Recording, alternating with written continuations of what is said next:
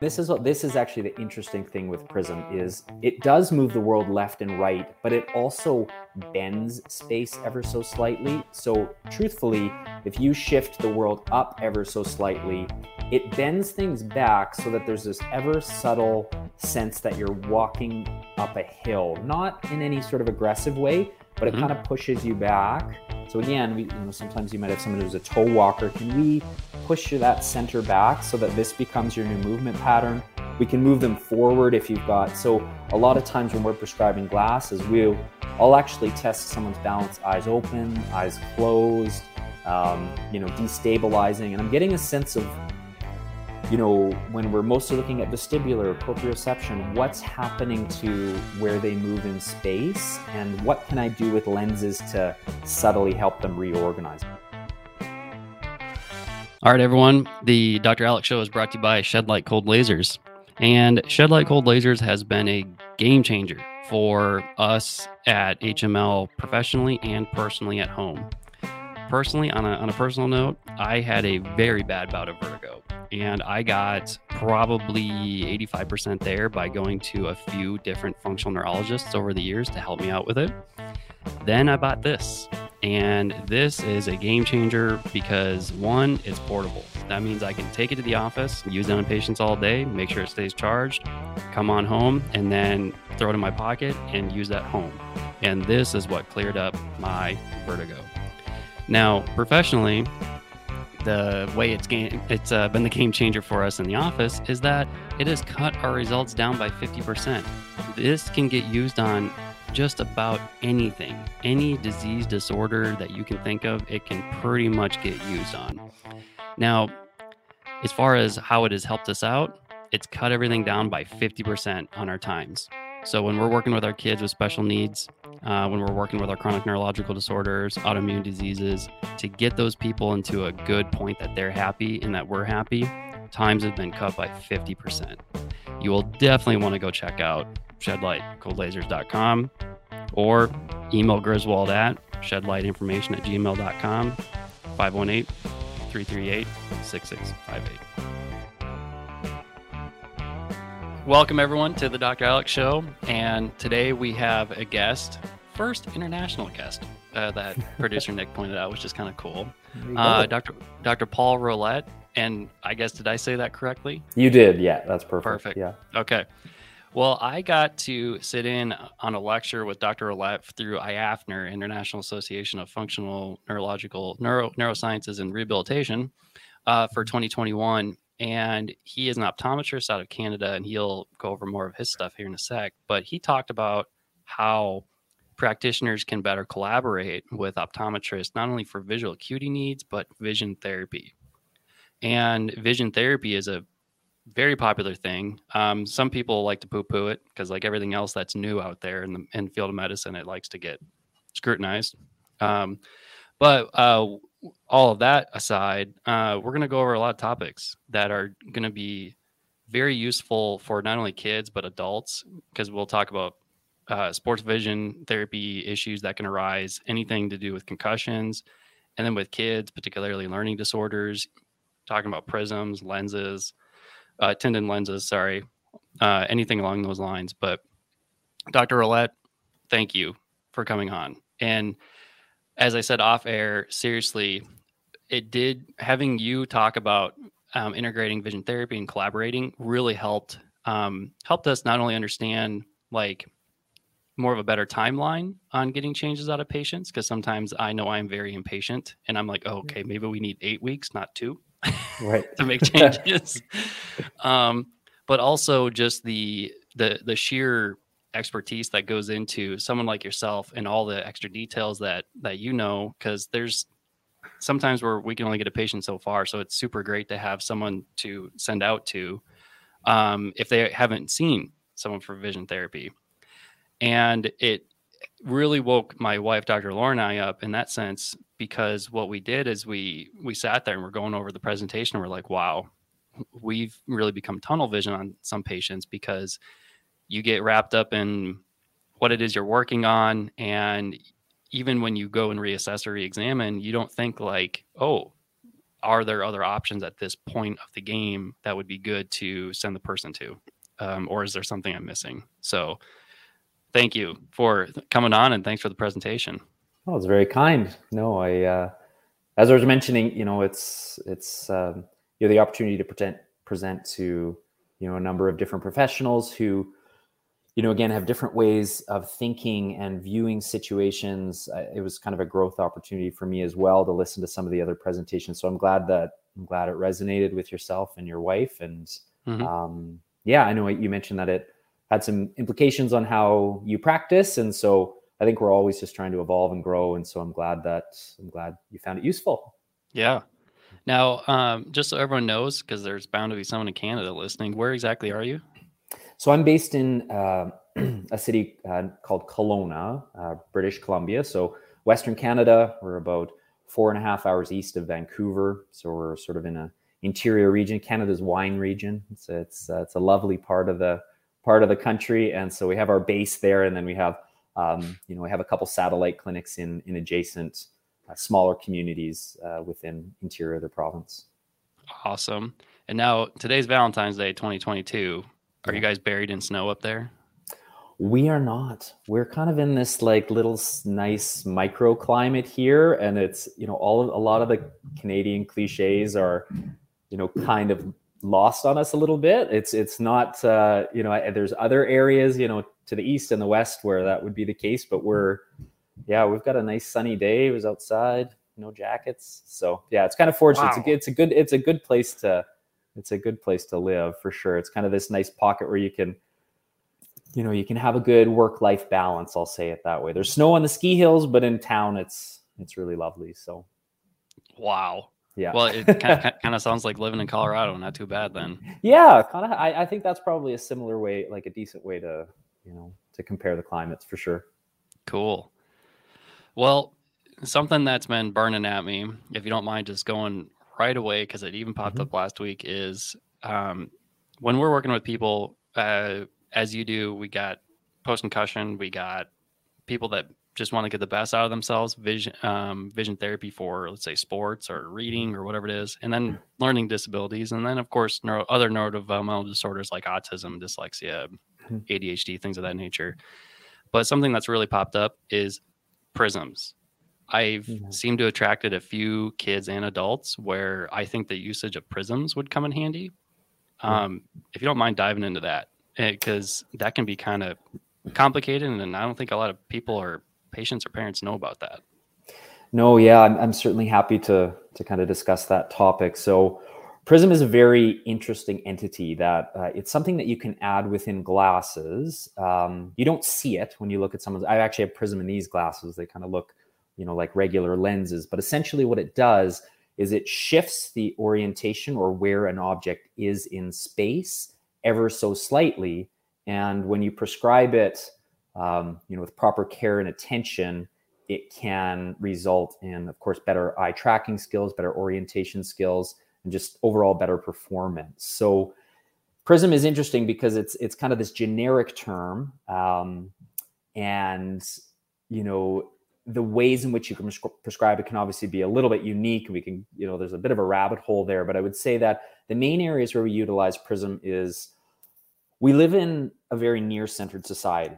And so, a lot of people are looking to get back to screen use, computer use, reading more effectively and more efficiently. And in order to do that, our two eyes have to turn inwards and hold that posture for an extended period of time. Evolutionarily, our eyes are distance-seeking organs. They're designed to be focused in the distance, and we're kind of putting them under an incredible amount of stress with the amount of near-centered work that we do. So there's one area with prism, if you have someone who's got screen sensitivity, reading sensitivity, frontal headaches, particularly when they're trying to engage at near, what you can do with prism is you can actually ever so slightly shift the image of the world out to take some of the tension off of their eye teaming system. Now, you might look at that and say, are we adding a Band-Aid, something along those lines? But what actually tends to happen is it's often a lot similar. You put braces on the teeth to straighten them out. With prism, when you prescribe it therapeutically, you'll often see that although you're supporting the system, it will move the eyes inwards more effortlessly. And over time, you can move away from using it. So convergence or sort of screen tolerance is a big area where Prism can be helpful. Other areas are, when you have those patients who their orientation just seems a little bit off. Let's say it's someone who's always drifting to the right, to the left. We mentioned some, ASD clients who are always walking on their toes or things along those lines. You can utilize Prism to shift the image of the world ever so slightly in a more advantageous direction. And because vision tends to lead the motor system, because again, our eyes essentially kind of tell us where to go or where to move. If we've shifted them ever so slightly, then they can develop more effective movement patterns. So it's interesting when you have an eye exam, traditionally you think of sitting in this dark room, lights are off, you look down these little tiny pinholes and these tunnels, and you have to say which letters are clearer, darker, and blacker. Yep. When you're doing a little bit more of worse. a better one, worse. Exactly. And that's still part of it. So I wouldn't say that I'm, we still utilize that element. However, with the glasses, Prism in particular, a big part of is about seeing them move throughout space. So you've got a variety of different ways. Again, if we're shifting the world slightly left, slightly right. And we mentioned computer as well. You see it, I'm sure, all the time. People have this chronic neck forward posture. You can utilize Prism to actually push the center of gravity ever so slightly backwards so that they sit with better neck alignment. So suffice it to say, with Prism, essentially what you're doing is you're trying to take tension off of the visual system. So it can help you with screens, can help you with people who are disoriented, dizzy, always drifting one particular direction, or again, people who are dealing with cervical or neck tension. And so you mentioned collaboration. For us, it's super critical that people are working with someone who's, evaluating and treating the neck as well, or giving exercises, strengthening in that particular region, because there are things we can do with glasses to kind of put people in a better position to succeed. But we also kind of want them working in this region effectively as well. So Prism, I think the main things where, can Prism help is, again, we talked about screen sensitivity, motion sensitivity is common. The obvious ones are things like double vision. So if you can't get rid of their double vision, Prism, you can actually move the world in closer orientation to where the eye is deviated. So I'm sure you see many clients post-injury who have, nerve palsies. And as a result of that, they're getting double vision. And typically double vision is your right and left eye are viewing the world in slightly different locations. So we can move the world to the location of the deviated eye and then work to train it into better alignment. So it's a way to just allow people to engage with the world more comfortably. And so, we often hear Prism glasses, and they can have a really, really profound effect, but much like the treatments that you do, it depends a little bit on, how much care and attention is put into prescribing them. But yeah, it can be helpful for particularly those patients who, maybe are not progressing the way you would typically expect. Yeah. Now, to wrap people's head around it, is it basically like the lens is like a wedge where you're like maybe the larger side of the wedge is, let's say it's on the outside of the lens, and that would force the eyeball inward. Let's say if the person, quote, had a, quote, lazy eye that was going out, it would force the eye in. Okay. Right. That's exactly it. Prism, we often think, there's the Pink Floyd music album of like light bending, and it really does work in that way. I do mention, so you're right. Prisms are essentially designed, you've got a thick base and a thin apex, and light is going to bend towards the base, which will move the eye towards the apex. So we're shifting things either, left, right, up, down. Sometimes to one eye, we shift it up, down. So I will mention the only subtle thing, a lot of times when you're prescribing glasses, when people hear that, they think, well, that seems a little bit concerning. We don't want to be moving the world aggressively. A lot of what we're using is, we'll often term it microprism or small amounts of prism. So we're talking, at a distance of a meter away, it's moving the world a centimeter. I guess I'm using, Canadian I don't know what that is in inches and feet, but it's a very small amount that we're shifting the world. Yep. Again, to coax and guide into the best direction possible. Yeah, and I would assume in theory, because I've had some glasses that are prisms in my hand, and I'm blessed to say I don't have to have glasses at this point in my life. Right. I don't feel it. Like, you don't Yeah. feel the thickness difference per se. No. So, but that is absolutely huge what you said about neck pain, headaches, and prisms with working with computers. Yeah. Not only in the concept of you have to have your eyes come together, they have to converge, but then I guess you just alluded to you could have prisms to maybe have the eyes go down or shift the image of the world so that there is potentially making the eyes go down. That way the person's a little more upright.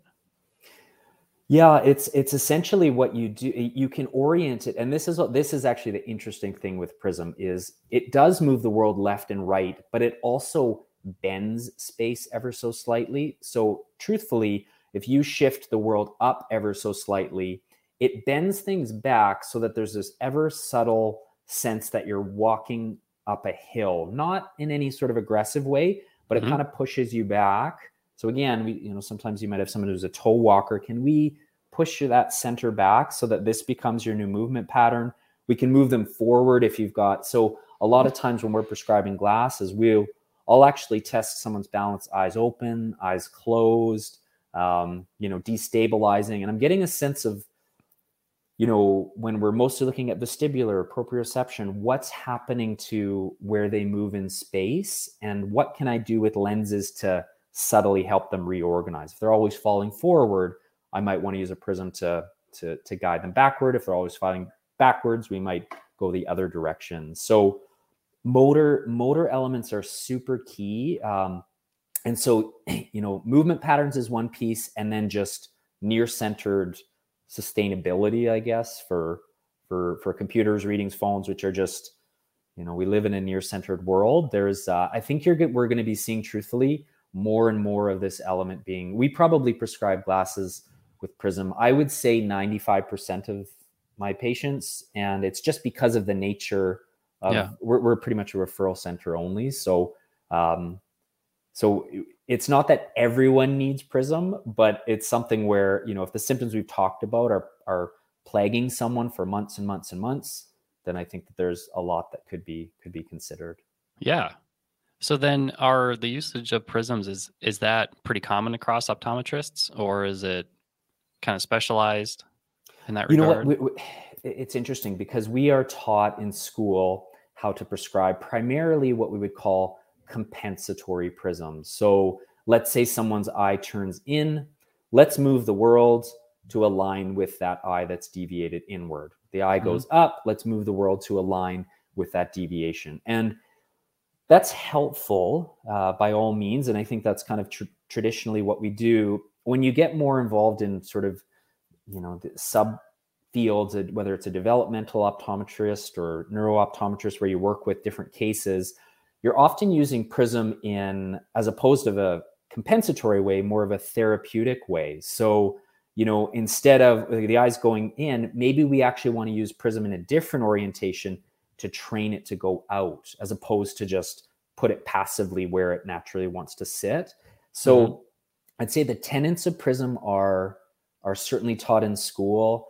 I know I've been an optometrist for over a decade, and I know it takes a while to get comfortable with prism, and it's probably not, top of mind initially with glasses. We're seeing more, of course, with screens and devices. We're finding more and more, optometrists are getting involved with prescribing it, but it's definitely not. You'd want to maybe look for someone who within your area who does a lot of work with prism, and you can even talk to their admin staff or talk to them directly, and usually you'll get a sense of that. So yeah, and we'll have links for all of that in the show, because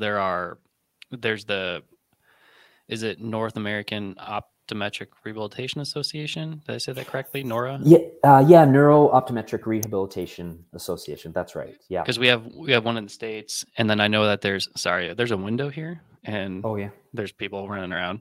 Oh, Uh, okay. Side note: the building we're in, it used to be the original post office in the town we're in. Oh, The really? I love studio, that. it's cool. The Yeah. studio is the safe room, so I'm in a safe. It's locked Are in. you really? Oh, Yeah, wow. like So it's probably super soundproof then pretty well, I would very imagine. soundproof. Yeah. And the window you see, there's that glass. It's uber thick. So every Yeah. once in a while, someone walks by and I can normally just not have any issues, but I squirreled out there. Right.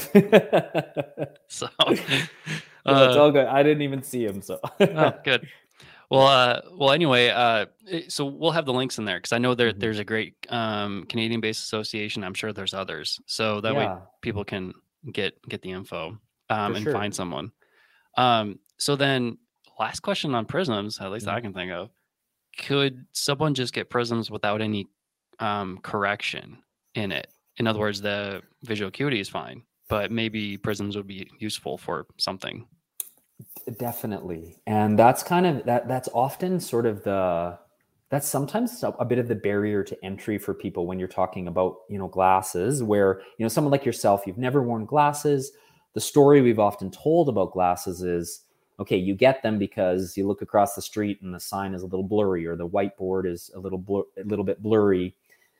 Prism is a little bit of a different entity. And so even people, many of our patients will come in and see 20/20 or close to 20/20. And so there is a little bit of an educational piece where you have to say, this is not designed to help you see things clearer, darker, and blacker far away. This is designed to allow you to be on your computer for a longer period of time. This is designed to dampen your dizziness. This is designed to allow you to walk into a grocery store and feel comfortable, or sit behind the wheel of a car and feel comfortable. So there's a difference between clarity and comfort of vision. And so even if the clarity is wonderful, the comfort can be off. And so again, it's for us, it takes some time with every patient about rewriting the story they've been told about glasses, because and also the other element is people are typically concerned, well, if I use this particular lens, am I going to need stronger and stronger with time, which is what many kids who get glasses in grade 3 or 4, their lens prescription gets higher and higher with time. So people have that story in their mind and in their head, and Prism doesn't typically work like that. It actually slowly, typically you're reducing it over time. And again, when you're collaborating with great allied professionals who are doing the work on the neck and the inner ear, in many instances, if not all instances, people end up moving away from the lens, or giving it or maintaining a very small amount long term. Love it. Yeah. God, that is just a huge epiphany. I mean, that is awesome. For like stubborn toe walkers, people that like we can't shake with headaches, working all day, simple evaluation to whether they have glasses or not, to just go have it done. That's awesome. Yeah. That is just fantastic. So then, do you have anything else on prisms? No, I think that, it's one of those elements where, I do often always mention, you referenced, there's going to be links in the show notes of, where people might find someone who does a lot of work with Prism, because I do get a lot of patients who come in and they might mention, oh, I have Prism in my glasses, but it might have been prescribed in a compensatory way as opposed to a therapeutic way. So it's one of those things where I often mention, and it sounds like you've made some great connections there locally, which is great. Finding someone who, when you send someone to get Prism glasses, your patients should be coming back to you with a little bit of the wow factor, and if they're not consistently, then maybe you would want to, collaborate or work with, or, we're actually, myself and some colleagues are creating a bit of some courses and training on how to prescribe, therapeutically with Prism. So maybe just finding someone who you do get that that subtle wow factor, I think, is important. I just wouldn't, if someone comes in and says, oh, already got prism in my glasses, it doesn't always mean that it's the optimal prism. That's the only other thing I might mention. So yeah.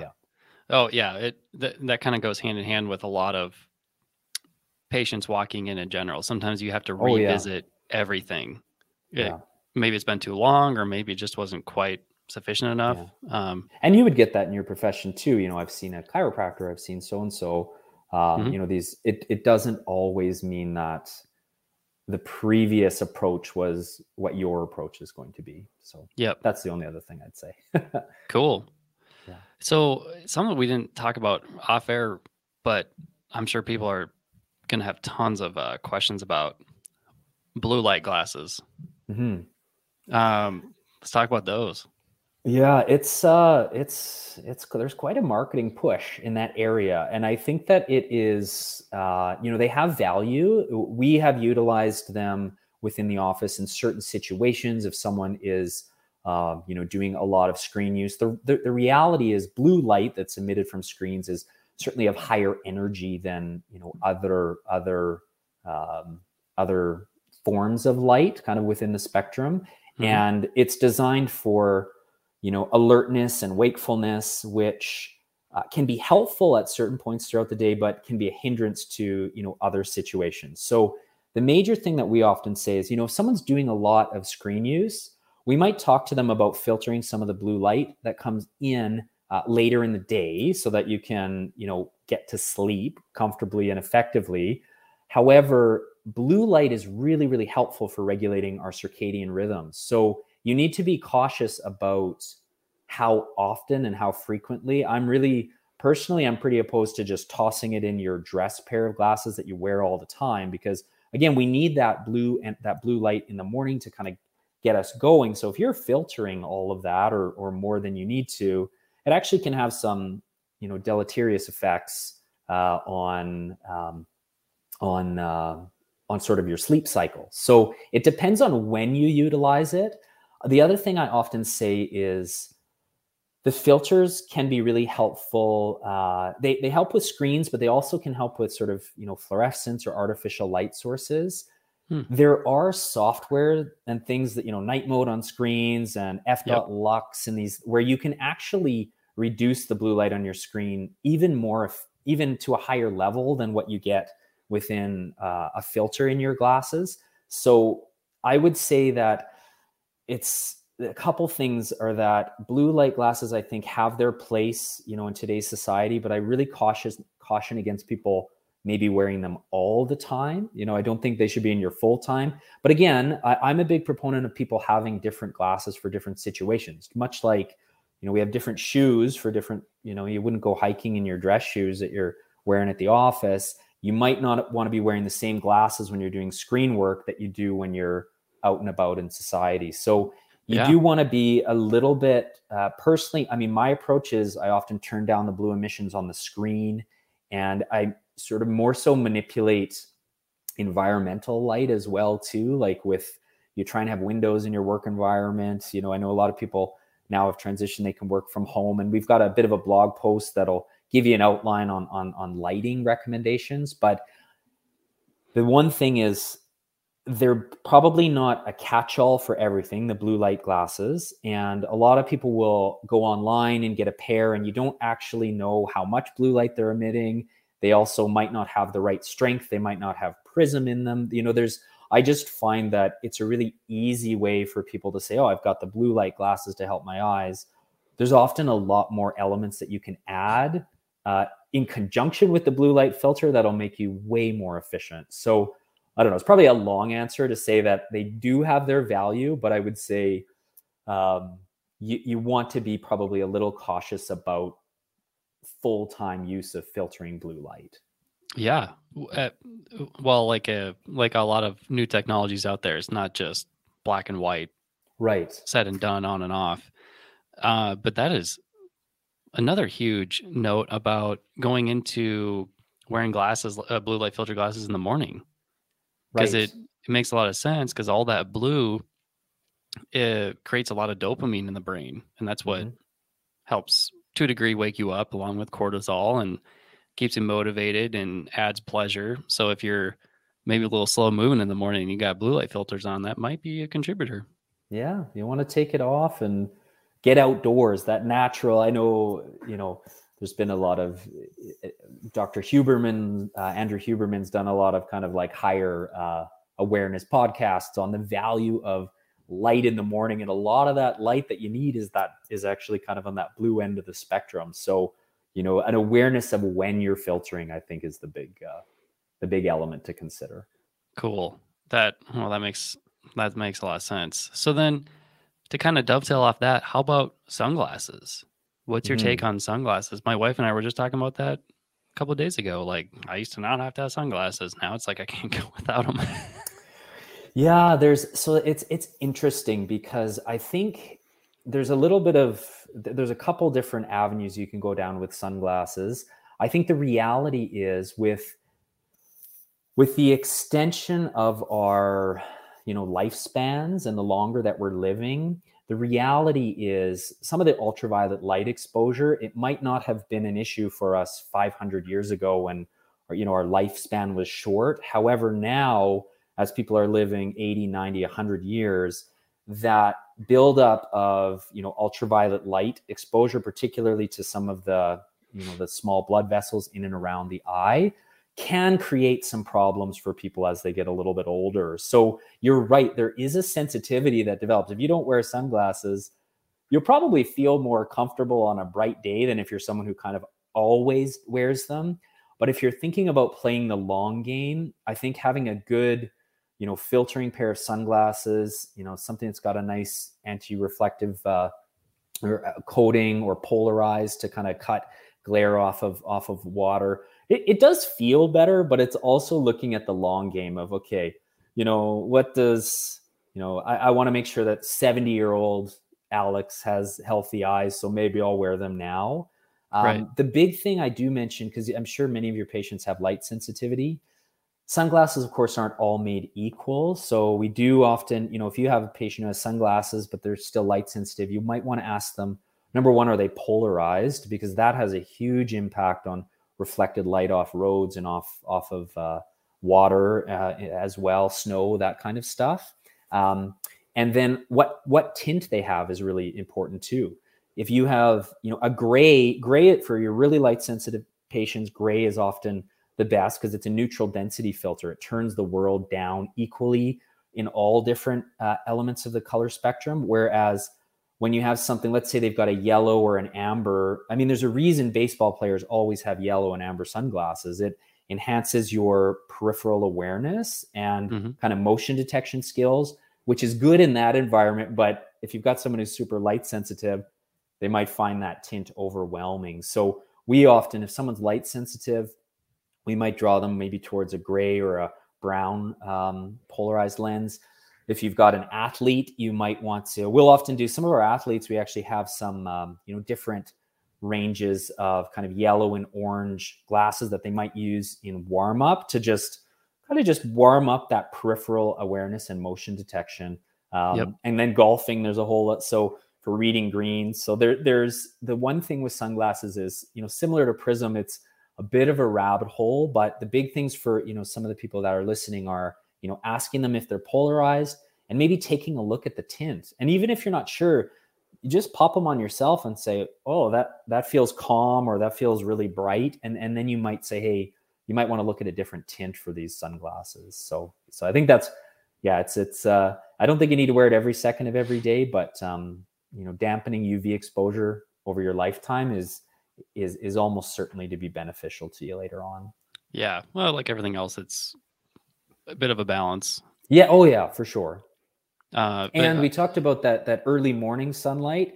You don't want sunglasses for that. You want that full sort of spectrum, light. That's best for wakefulness. So, it's I wouldn't glue them to your face, but I wouldn't be avoidant of them either, I suppose. And I think you had mentioned that in the presentation about morning light sunglasses. So it must have been you where I heard it from, because I was like, hey, that's a great reminder. So if I'm taking the boy to school in the morning, sunglasses are off. for instance, when I'm driving, sunglasses are off, but like the sunroof or moonroof isn't open. So I'm having less overhead light, Right. which then, I don't know, called a week. And I was okay with having the morning sun beat in my eyes with the sun visor. And I was just fine. Right. And then what I can't tolerate personally, I know a lot of people is like, I have to drive west to go home. Right. That's brutal. Yeah, Brutal. exactly. Yeah. Can't do it. But no, that's fair. That's fair. Those are the moments you might want to slip them off. And the one thing I'll mention, just because this might be a line of dialogue that some of the listeners might have heard, was the reality with kids. This is something also, of course, to be aware of, is we do get, I think it's 70 to 80% of our overall lifetime UV exposure to our eye when we're young, when we're under 10 or 11 years old, because the crystalline lens within our eye is so clear and open to allowing all light in. So I am a fan of using, sunglasses with kids for that reason, because if you want to leverage things, having them when a kid is young has a lot, less hours when you're young has much more impact than a ton of hours when you're in your 60s. So it's probably a consideration with kids to think about having a good pair of sunglasses, not to wear every second of every day, but on those bright days and when the UV index is high, it really does make a lot of sense. Yeah, no, that's huge. Mm-hmm. I guess that kind of brings up a topic that a lot of people, I don't know really anyone that knows a lot about tinted lenses in general. Right. Different colors. Yeah. What's your say on that? And then what I got to do is go in some other stuff and then just learn more about what you do with vision therapy, because I'm sure a lot of people are going to be very interested in that. But part of what I'm sure what you do is tinted lenses. We use colored lenses a lot. Yeah. We'll use, like in the functional neurology world, we use what we call hemifields. Mm-hmm. So we'll have like blue and red or black and red divided on one lens itself. So we have different midbrain modulation going on. Right. And so that's a whole nother topic. But then we have solid colors. We'll have colors of the rainbow, Roy G. Biv, and then a big one that we use is rose, which I find dampens the midbrain quite a bit. But what's your take on different colors and using them for different things? Well, we do a lot of colored work as well. I think that there's a number of different ways that you can utilize it.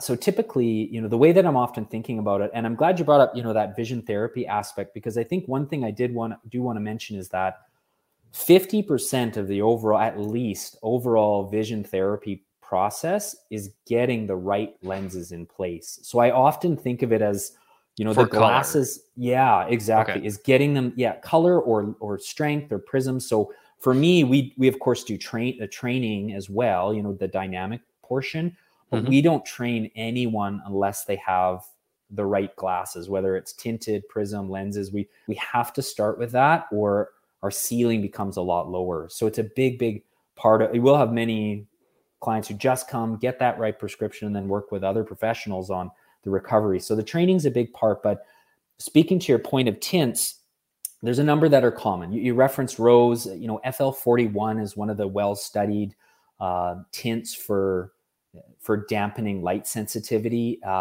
We find it's really helpful, particularly when you've got sort of like a chronic case of someone who's just had light sensitivity for 6, 12, 18 months. A little bit more common, what we usually utilize are different variations or shades of blue, which is interesting because you think, okay, we've got blue filters. We're actually talking more about changing the color as opposed to the frequency. And so what I mean by that is we'll have a light dusting of blue, usually somewhere between 10 and 30% for a couple reasons.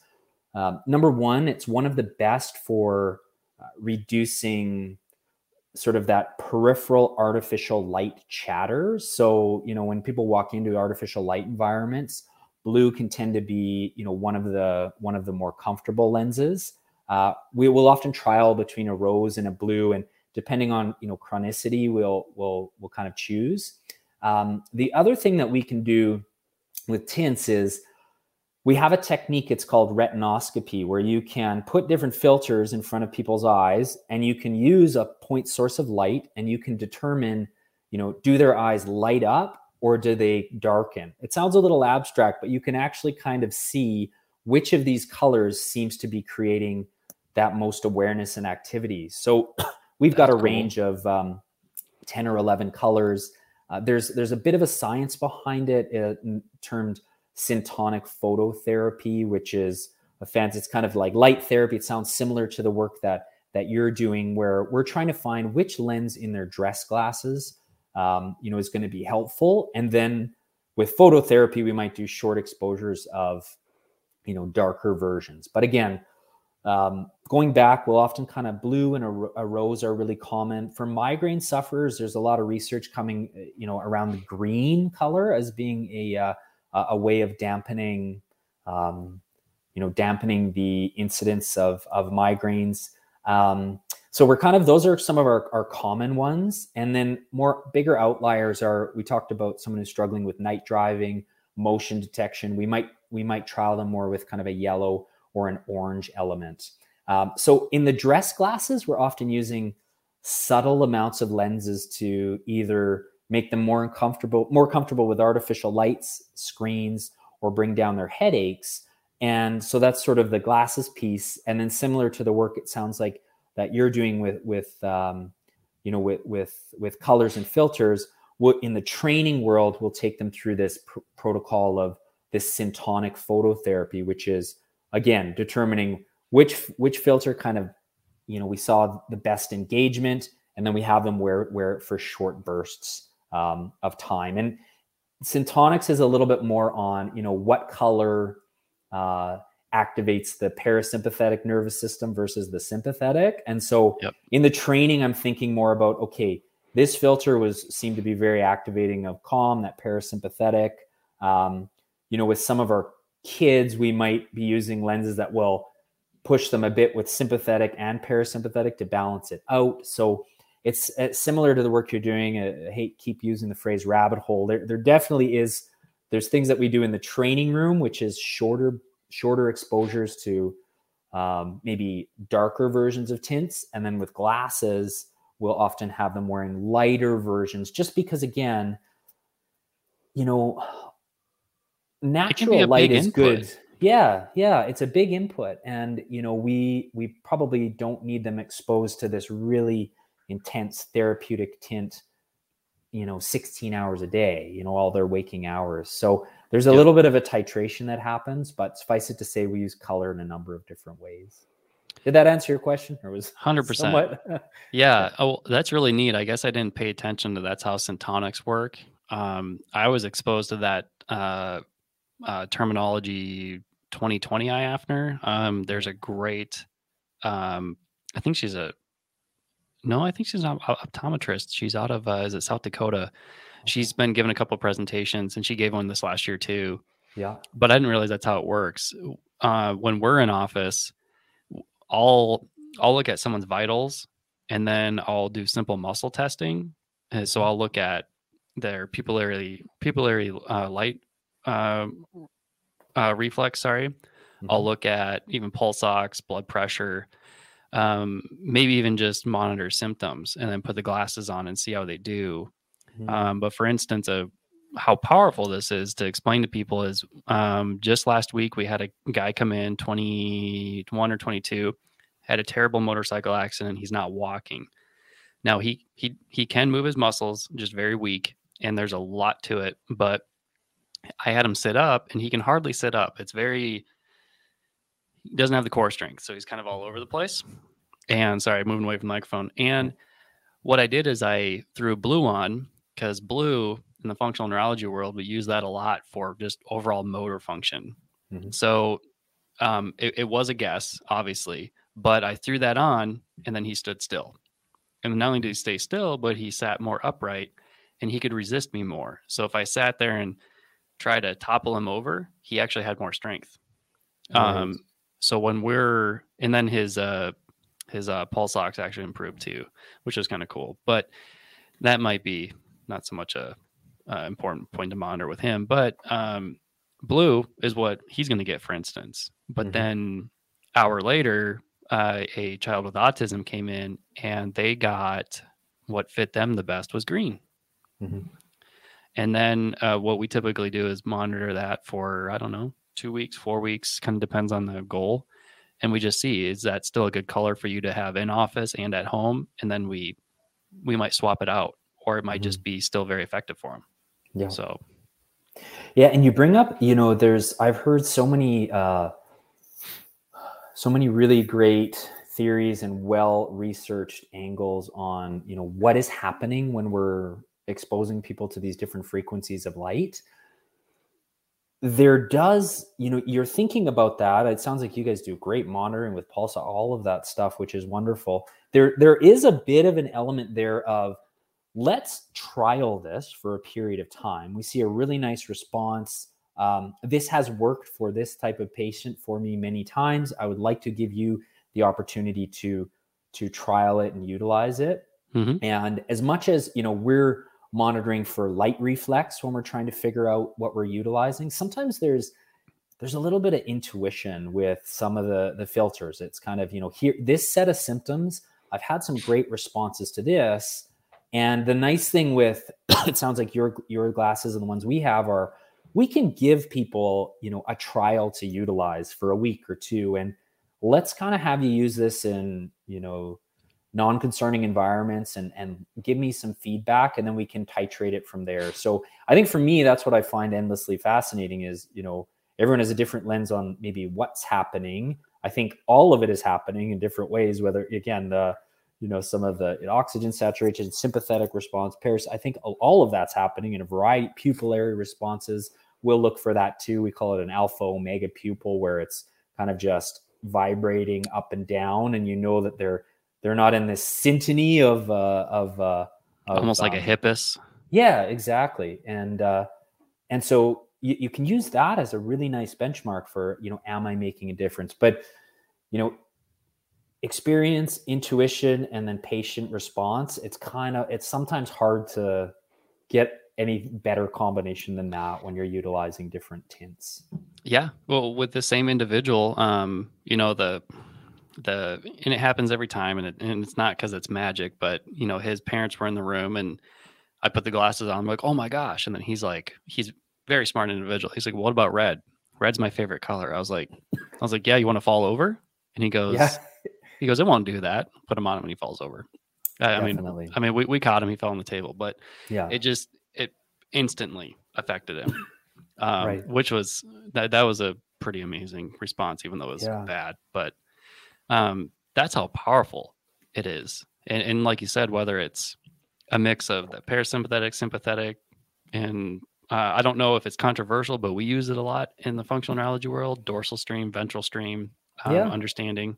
All of that is our justification, but totally, it was And are you thinking about because we'll use those terms too from the input of the dorsal and ventral. And are you thinking about more the output kind of piece there, the motor output, it sounds like? In his regard, yes. Okay. Yeah. Yep. And so then, like, if we wanted to work on dorsal stream with like an athlete, then I find myself typically using the BIVs, so blue, indigo, violets. Yeah. I don't know if that's right or wrong, but they tend to respond well. Then if we want to work on more details, so more of the ventral stream, especially with kids, I'm putting more like yellow, orange, red on them. And I think that helps pick up the details of things. And contrast, for sure. Contrast, it definitely heightens that. So, and contrast, almost like even with kids with Erlen syndrome, where rose might work really good for them. That helps them contrast. So for everyone listening, tinted lenses can be used for just about anything. You just have to make sure, you know what you're doing, or you find someone who knows what they're doing, because we use them. Dr. Rollett uses them for just about anything. And same here, learning disabilities to autism to someone recovering from a terrible accident, concussion. I think you had mentioned in your talk that you use, I think, blue quite a bit for concussion. We do, and I think part of it is a little bit related to when people get in to see us for a concussion, which is we're not kind of the first stop on the train. You know, we're usually, people have almost always worked with functional neurology, have worked with physiotherapy, occupational therapy, maybe their family doctor, and they kind of hit that 3, 4, 5, 6 months. I'd say probably, yeah, that's kind of the average, maybe between 3 and 4 months when we see people. And blue is really common because a lot of people that we see come in with major artificial light sensitivity, and a very light dusting of that particular color can be very, very helpful in kind of a dress pair of glasses. The other thing is there's these different elements with colors where blue, the way in which light gets into our eye, it actually creates a little bit of what we call a plus or a far-sighted number within their eye, whereas a yellow can create a little bit of a more minus or nearsighted response within the eye. So what we're often trying to do is calm their artificial light sensitivity, but maybe we want to give them a little bit more plus in their prescription, or maybe we want to give them a little more minus. So we're thinking about it in terms of, you know, there is kind of that symptom response, and then also how is this tint going to change the prescription that I'm giving someone. So that's probably maybe why we lean a little bit more on that as a, you know, 10, 20, 30%. But you do get anomalous response where that's just not the right fit for someone. So in those cases, what we sometimes will do is we'll get you glasses with no prescription, with no tint, and then we can give you clip-ons of a variety of different lenses and let people kind of trial that for a period of time. So it depends, I suppose, on how, you know, how much of a subjective response that you get. But it's a roundabout way of saying that, yes, that's a common color for us to use. Cool. Yeah. Well, I kind of got a signal from Nick here. I guess almost an hour's already gone by. This is nuts. Yeah, no, it's fun. This has been amazing. I guess the last kind of topic is kind of go over vision therapy as a whole, because I don't think people know that such a thing exists. And if they do, I don't know, maybe they don't understand it. So yeah, so the main kind of categories that we've got the optimized lens for someone. Again, that's about 50% of the vision therapy process. Now from there, vision therapy is somewhat analogous to physiotherapy for the visual system. So there are, a number of muscles in and around the eyes that are involved with, again, we talked about creating sustained focus at near, we call it eye flexibility. So your ability to look near and look far. There's quite a complicated cascade of neuromuscular responses that have to happen. There's the pupil changes.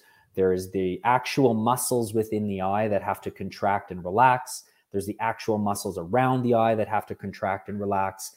And much of what we're doing, from a mechanical standpoint, is working on building better flexibility and better efficiency of this neuromuscular cascade. Can they do the activity faster?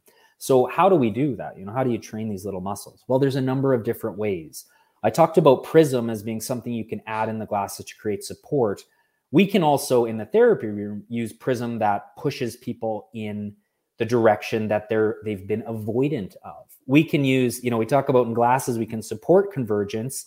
In training, we can stress convergence. So we can actually make them have to add much more tension in short bursts, so that, again, our goal is, okay, if you can converge, let's say if you can handle 100 pounds of pressure, then handling 10 will become easy. So we use training prisms, which are often prescribed in the opposite direction of what we do with glasses. We go higher and higher and higher. So again, if they're always drifting to the right, we give them glasses to push them back. Well, why don't we actually train you to go this way and the other way, so that you can create flexibility? And the other thing that we'll often do, so again, that's maybe in the concussion world, is we use a lot of tools that separate the input between the right and left eye. So many kids, if they have a convergence challenge, or they've got a quote unquote lazy eye, that eye that's stronger than the other, they don't necessarily have a full awareness that that's what's going on. But when we put glasses on that separate the input of the right and left eye, let's say we got a red filter on one eye and a green on the other, and we've got red and green targets. If they're not seeing the red targets, they're getting very immediate biofeedback that channel's not turned on. And if you're playing, we'll do a lot of 3D TVs and video games, and we can even do it in virtual reality, where over time you coax that eye to have more awareness in these safe environments, so that when they go out into the real world, that starts to happen more and more. So we use training prisms to push people, out of their comfort zone. We use filters to separate the right and left eye. So they get this immediate feedback. Oh, I didn't realize I wasn't using my right eye, but now I can see it because I can't see the target anymore. So they blink, they touch, they use tactile feedback. And over the course of a number of weeks, they put on the filters. And even though we've separated the right and left eye, they're both in synchrony. So we'll use filters to break things down. And then again, so that's kind of from a visual standpoint. We work quite a bit collaborative with occupational therapy as well to kind of work on the gross and fine motor elements. Because I talked about, vision leading the motor outputs. Well, developmentally, kids, first, it's kind of your gross and fine motor that are developing. And so when we see a kid who's maybe got a visual deficit, they've got, maybe quote unquote lazy eye or a deviated eye. If we're going at the point source origin, something is likely going on in that gross fine motor system. There was definitely some low tone. There was something in that area needs work and training and guidance. And, we're fortunate we have occupational therapy on our team. And so we can kind of work them through some of those sequences before we get to the eyes.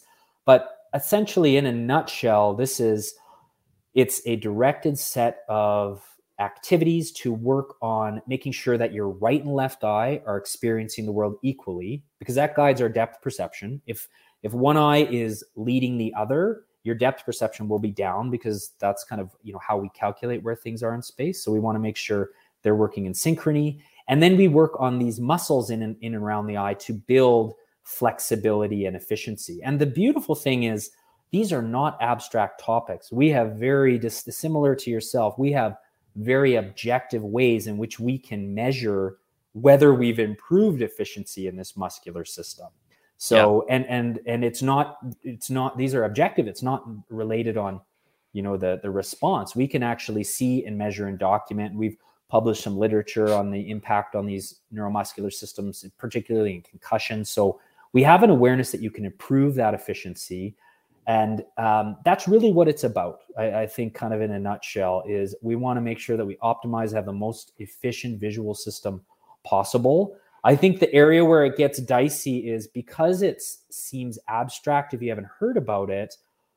Sometimes people use the what do they call it? The straw man fallacy, where they might state that you are trying to, for example, cure dyslexia or cure autism with. That is not at all what's happening within vision therapy. And I don't think I've ever met anyone who would ever assert that. What we're doing is we're objectively building efficiency. We do quality of life, quality of visual comfort surveys, and we measure and see the gains throughout the program. So most people, it depends on the situation. They usually come in our office.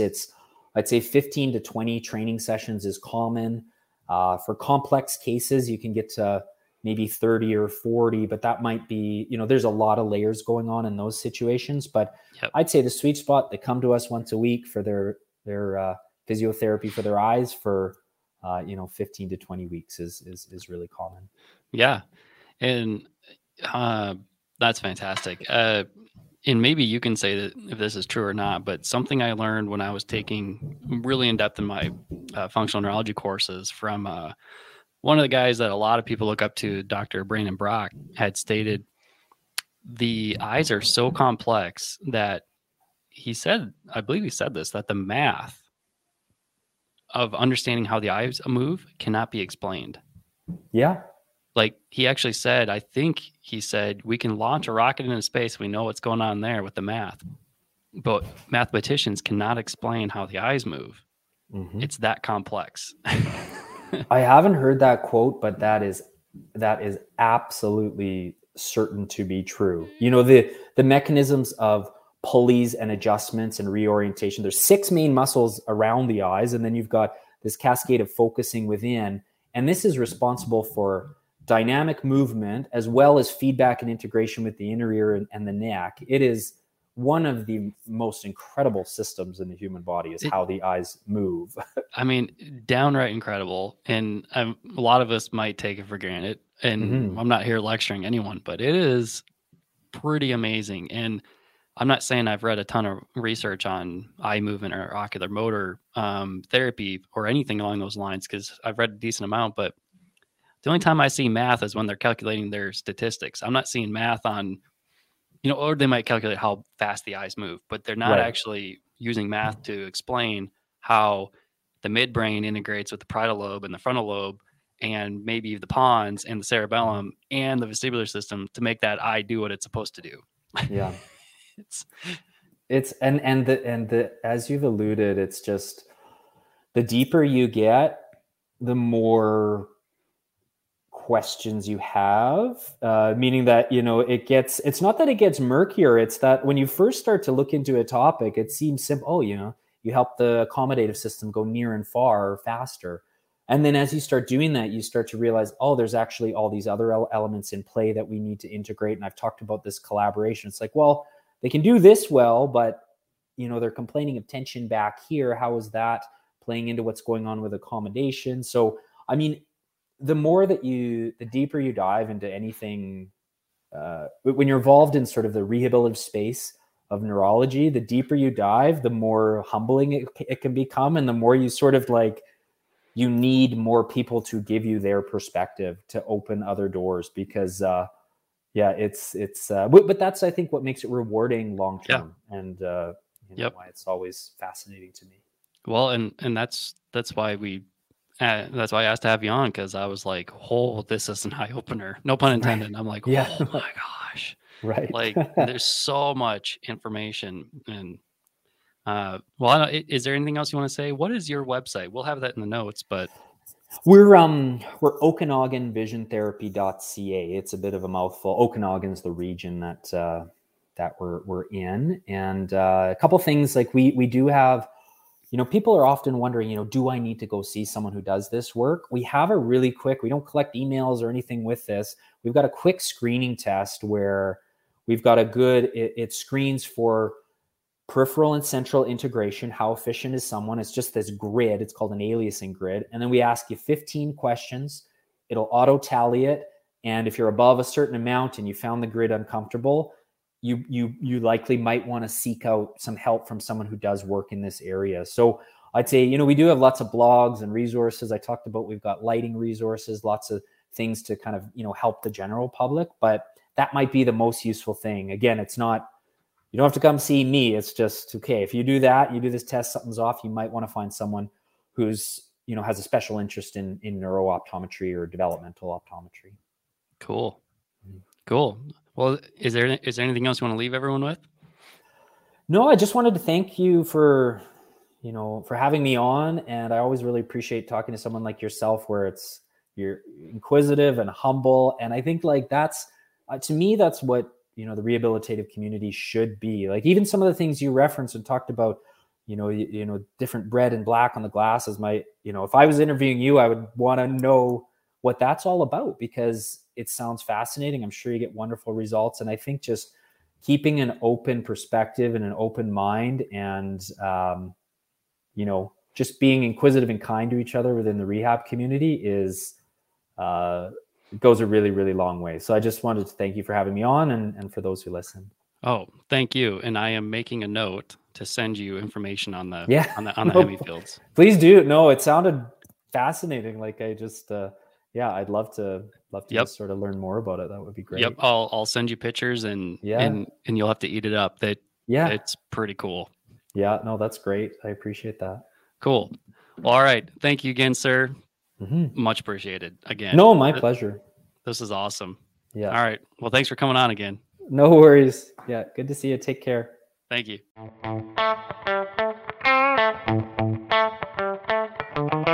All right, everyone.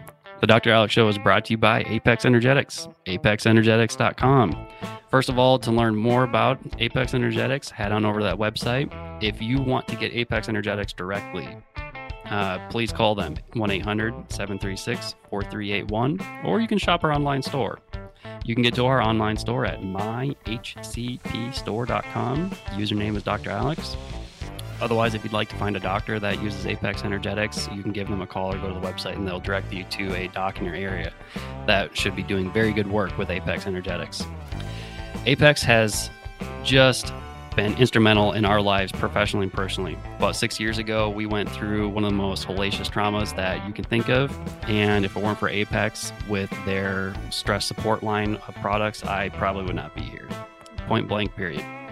And in the office, making the switch from other lines to Apex Energetics has sped up our results with our patients, supporting them through their healthcare needs, probably by 25%, if not more.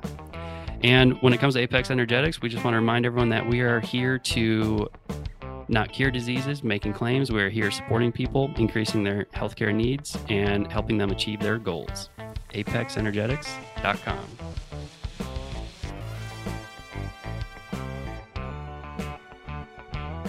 The Dr. Alex Show is hosted by myself, a nerd, Dr. Alex Nelson.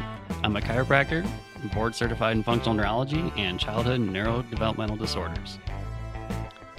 The show is available on Apple Podcasts, Google Podcasts, Spotify, or most any of your other favorite podcast apps. The Dr. Alex Show is a production of Fredcasts. Think, Speak, Act.